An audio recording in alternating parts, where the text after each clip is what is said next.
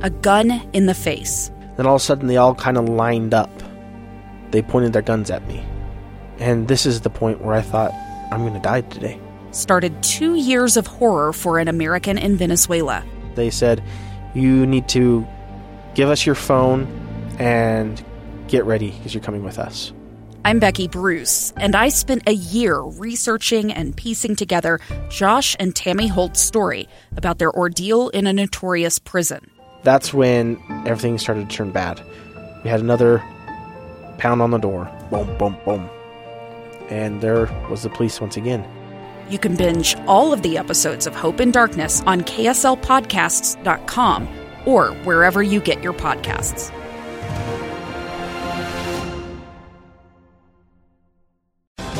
Welcome back to Live Mike. I'm Lee Lonsberry. We're doing 20 minutes on the 2020 election. We're talking about all kinds of angles here. We'll start with a conversation with a good friend of mine, Boyd Matheson, joins us in studio. He, along with the Deseret News editorial board, recently authored a piece which reads, Political Courage, the Missing Ingredient for a Functional Congress. We're going to get to that in just a moment. Boyd and I kind of share some unique experience in Washington, and I'm very much looking forward to this conversation and exactly how Boyd analyzes things, and we'll trade notes on that. But first, can I say, Boyd, this election season, it's been such a treat for me to be able to, in the mornings, shoot the breeze with you, trade notes about how we're going to handle each day's show, which races we ought to be looking for, and most importantly, how to maintain sanity. I've described it this way, that the past few days, especially yesterday, has been like drinking from a fire hose, and yet at the end of the day, I'm still thirsty. Right. And I'm feeling a little bit of that today. They've throttled down the pressure a little bit. Yep. But it's still coming at us still from all tough angles. to swallow, though. Yeah, absolutely. And yet, at the end of the day, I still feel thirsty. Yes. Let me ask you, before we get to this piece, which I'm a huge fan of this, and I want to talk about this, but what are you focused on today as we move closer towards the end, hopefully the end, the close, soon at hand end, hopefully my fingers are crossed, of this presidential election? Where are you focused? To me, it all comes down to Arizona now, because if you take all the other pieces of the equation, if you take Pennsylvania, Wisconsin, Michigan, Wisconsin will have a recount. I don't think it'll change the outcome. Michigan, I don't think anything changes there. I think the president does hold on in Georgia and North Carolina, so that keeps all the maps steady. Even with the narrowing margins as results have come in today, he holds on? Yeah, I think he holds on to Georgia. If he doesn't hold on to Georgia, game's over. Right. That makes it really easy for everybody and nothing for you to talk about. Chaos. But to me, it really comes down to Arizona. And everyone says, but he's so far behind. A lot of those, whatever the number is, 290 to 350,000 votes, there is actually a path. And if that isn't there, because for the Biden camp, that's all they have to do is lock Arizona and knock off Nevada, and then Pennsylvania doesn't even matter. Right. They could even concede Pennsylvania and say, we don't need it. We're to 270. Sure, quick count. Game's over. Yeah, go for it. We're good. Now, if Arizona comes off the board, then we're right back to where we started on election eve. Remember, we talked about Pennsylvania is the keystone state, and it will be the keystone of this election, and it will end up in the courts. And that's where it would end up if Arizona flipped and went to President Trump, because then neither of them would have enough to get to 270, and it would all come down to Pennsylvania. And so that's kind of what I'm watching today. If Arizona doesn't move, we won't know anything more on Arizona until tomorrow morning. Right. And that may be the final domino to fall. Yeah, we'll see. It's fascinating stuff. And sometimes, well, look at it this way. Since the coronavirus has shown up, I have started to believe myself to be something of an armchair epidemiologist. And Aren't we all? Yeah, of course. Yeah, we're all experts. And every 4 or every 2 years, if you look at the midterms the same way, I become like an armchair statistician. I sit here behind the microphone. I've got numbers and maps and percentages. Oh, here's a list of dollar amounts. I feel much smarter and more studious than I really am. But ultimately, it comes down to counting how many people wanted things which way. Yeah. And that process is a little difficult, and it takes some time, and we'll eventually get there. Get it right. But that's only one of the many races which played out or are playing out around the country right now. Talk to me about this piece that you, along with the editorial board, authored, The Missing Ingredient for functional Congress is political courage. That's a phrase of yours. I as soon as I saw political courage, I said, that's a Boyd Matheson fingerprint right there. Yeah. To me, political courage is not standing up to your enemies. That's easy. It's easy to call a press conference and yell and rant and scream and do all of that. Piece of cake, no problem. Sure. Anybody can do that. The real test is, can you do that to your friends? And that kind of political courage of, are you willing to do the right thing even if it costs you your reelection? And as you know well from being in the D.C. bubble there aren't enough people who are willing to say, yes, I am willing to lose an election in order to do the right thing. But we have to get Congress to start doing that, because the one message out of all of this, whether you're in the Biden camp, whether you're in the Trump camp, the real message from this thing is there is no mandate. Exactly right. And if we look at the polls of, let's say a week ago, they predicted that there would be, first off, in the Biden-Trump battle, a landslide in the direction of Biden. But let's set that aside entirely, noting, of course, that they've been way off from the beginning. Yeah. But we'll address that a different day, and that industry will have to take a hard look in the mirror and see what happens in 2 years from now.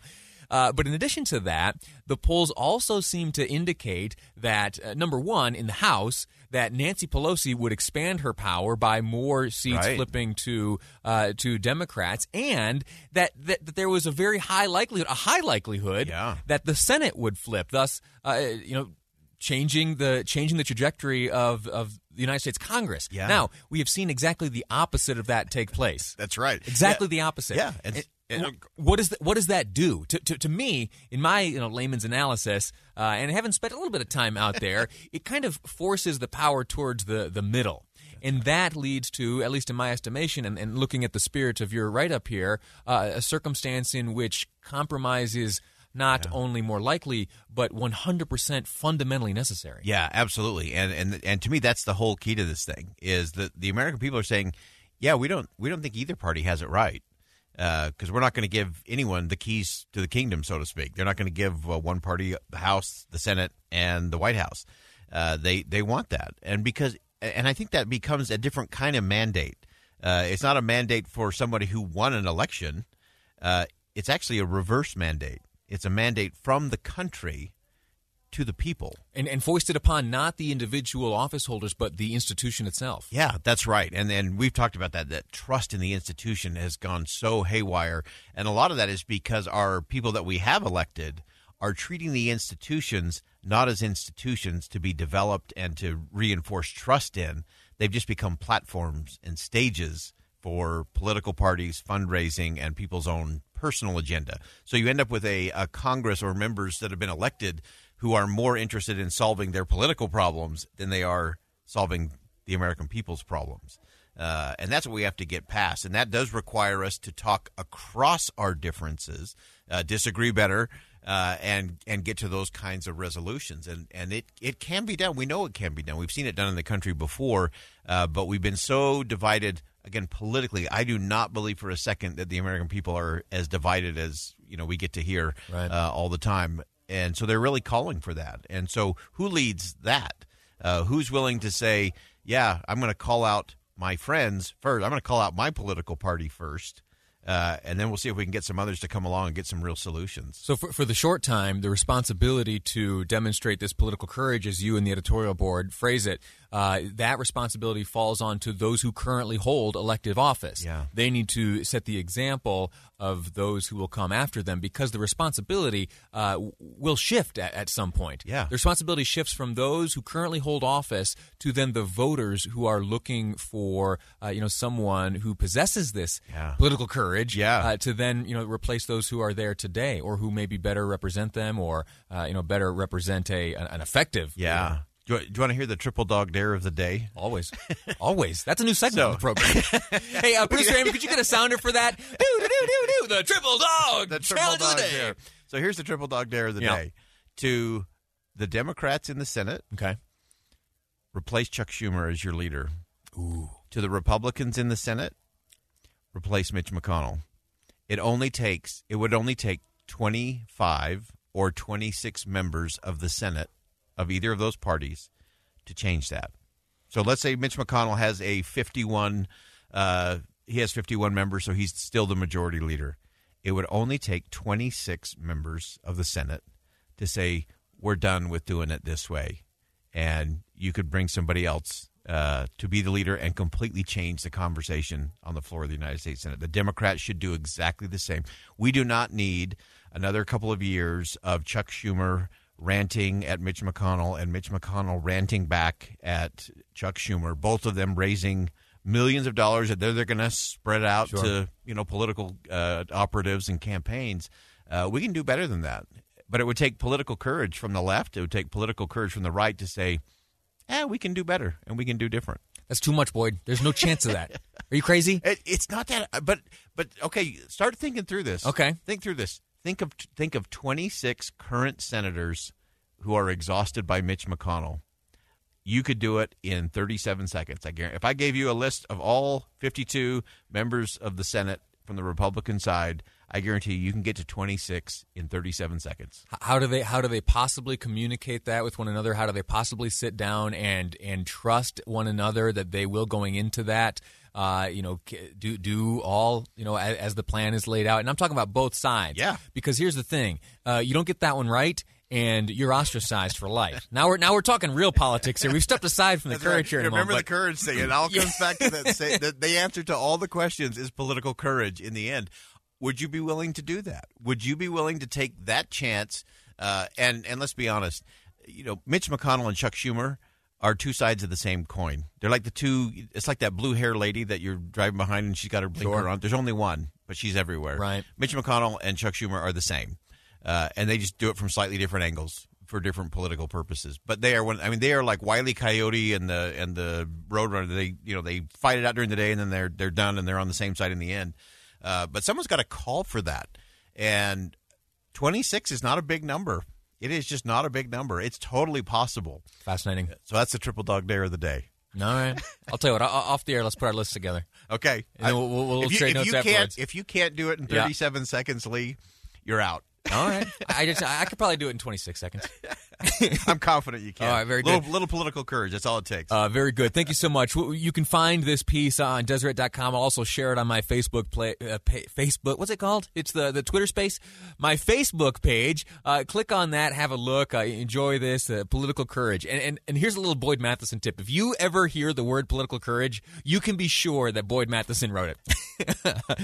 Fabulous writer. Also host of Inside Sources here on KSL News Radio and opinion editor of the Deseret News. All right, we are continuing our 20 minutes on the 2020 election here in the state of Utah. A number of fascinating things have transpired over the past few days. You know, of course, that there is a new governor-elect, lieutenant governor-elect as well. We spoke with Deidre Henderson earlier on the program. Another election which is absolutely fascinating to me because the office holder, John Frugal Dougal, is someone who I've known for a long, long time. And I, the other day, was just curious, yesterday as a matter of fact, was curious about how he fared. I knew that he had won a re-election by a large, large margin. But then I thought more curiously about the numbers itself. And as I pulled up via the lieutenant governor's website, electionresults.utah.gov, and you click and clack your way over to the statewide races, you scroll down, you see that candidate John Frugal Dougal, Republican state auditor, received in the popular vote 746,184 votes. 746,184 votes. What's interesting about that number? Let me tell you, it is the highest number. It's the largest number of votes to be received by a candidate in a race this election cycle. Now, it's not the highest in history. We'll get into that in just a moment while we speak with John Frugal Dougal, state auditor, who joins me now. Sir, how are you? I'm well. Yourself? I'm happy. I'm in a good mood today. I feel like we're making progress in this in the presidential election. I think we're getting closer to the finish line on some of the races still outstanding here in the state of Utah, and I'm eager for some finality. I'm ready for the morning after. But you, sir, hey, we're still counting votes. Yeah, absolutely. And I think we're getting closer to the end of those counts, and I'm looking forward to that end. Tell me, I uncovered this little interesting tidbit about your race here. What is it? How does it feel to be the highest vote getter in the state of Utah in a competitive race this year? Oh, it's nice this year. I mean, it's one of those races. I recognize that most people vote for president, and then some drop off and vote for governor, and some drop off and vote for attorney general, and it gets less and less as they go down the ballot. So being partway down the ballot, you always recognize you're not going to get as many votes as those further up in terms of aggregate votes. But it's nice to be recognized for the hard work that me and my team have been doing in the office. Now, you are, you're too humble to accept this title, but you're something of a rock star in terms of the position of state auditor. You could go around, I think, any corner of the state and ask folks if they know who John Frugal Dougal is. The answer is yes. How is it that you have pulled that off as state auditor, a position that, if you ask those same people to explain, would probably have a tough time explaining exactly what the roles and duties of auditor might be? Well, one of the key things I did 8 years ago was when I campaigned first for auditor was try and make the case of what did the auditor do, because a lot of folks, even some elected officials, didn't even know we had a state auditor back then. And my key case was the state auditor is a constitutional watchdog, trying to make sure your money's being spent legally, efficiently, and effectively. And that's a vision that people can understand and they can buy into. And how have you tell me about this Frugal name. How is it that Frugal ends up on the ballot? Well, my dad was Frugal Dougal before I was born, so I've been Frugal Dougal my whole life and stuff like that. I had a friend years ago said, hey, you should use it in your campaigns and stuff like that. And more people know me as Frugal Dougal these days than John. So it's just one of those things. People said, did you have to do something special to get it on the ballot?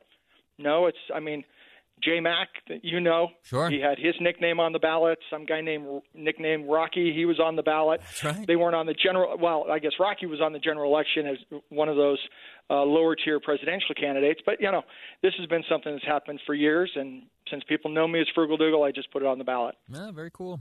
I told you that yesterday you and I were texting back and forth as I continued to dig into the numbers here and some of the interesting realities of this 746,184 votes that you were able to receive in this election cycle. That eclipses the number of votes received by President Trump here in the state of Utah. It also, if you go back to 2012, you eclipsed the number of votes received by then candidate for president Mitt Romney. The only one in recent memory that gives you a run for your money was a recent gubernatorial race where Gary Herbert pulled off about 750,000. So you maybe next cycle will be able to eclipse him. Before I let you go ahead. We'll have to see with canvassing. Canvassing takes place in a couple of weeks. We'll have to see what the final numbers are. Oh, there you go. There's the competitor. Very nice. And I'll note that my great friend Treasurer Damchen was only about 2,000 votes behind me. So he's up there as well. That's right. Yeah, 744,000 is where he is right now. Let me ask you this. As we move into the new year, in all seriousness, tell me about the priorities of the office. So priorities include one of the big things we're working on is something we call Project Kids. It's trying to figure out where the money really goes in public ed so folks can determine how well is it being spent. It's the most common question I get asked around the state.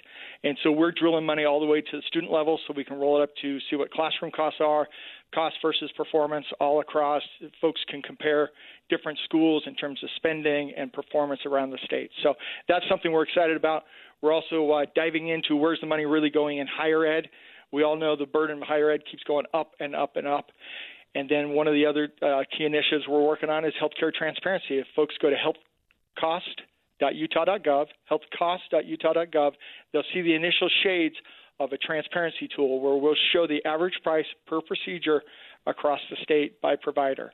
So we've got 100 procedures right now. We're adding more as we go along. So those are a couple of key things. And then we continue to do the bread and butter work of financial audit, regulatory compliance in terms of local governments, and making sure they're doing what they're supposed to do at the local level. Outstanding. John Frugal Dougal, thank you for your time. Congratulations on your electoral victory. You will remain next year state auditor. John Frugal Dougal, my guest. Thank you. Thanks so much. All righty. We're going to take a break. When we come back, plenty more ahead on Live Mike. I'm Lee Lonsberry, and this is KSL News Radio. A gun in the face. Then all of a sudden, they all kind of lined up. They pointed their guns at me. And this is the point where I thought, I'm going to die today. Started 2 years of horror for an American in Venezuela. They said, you need to give us your phone and get ready because you're coming with us. I'm Becky Bruce, and I spent a year researching and piecing together Josh and Tammy Holt's story about their ordeal in a notorious prison. That's when everything started to turn bad. We had another pound on the door. Boom, boom, boom. And there was the police once again. You can binge all of the episodes of Hope in Darkness on KSLPodcasts.com or wherever you get your podcasts.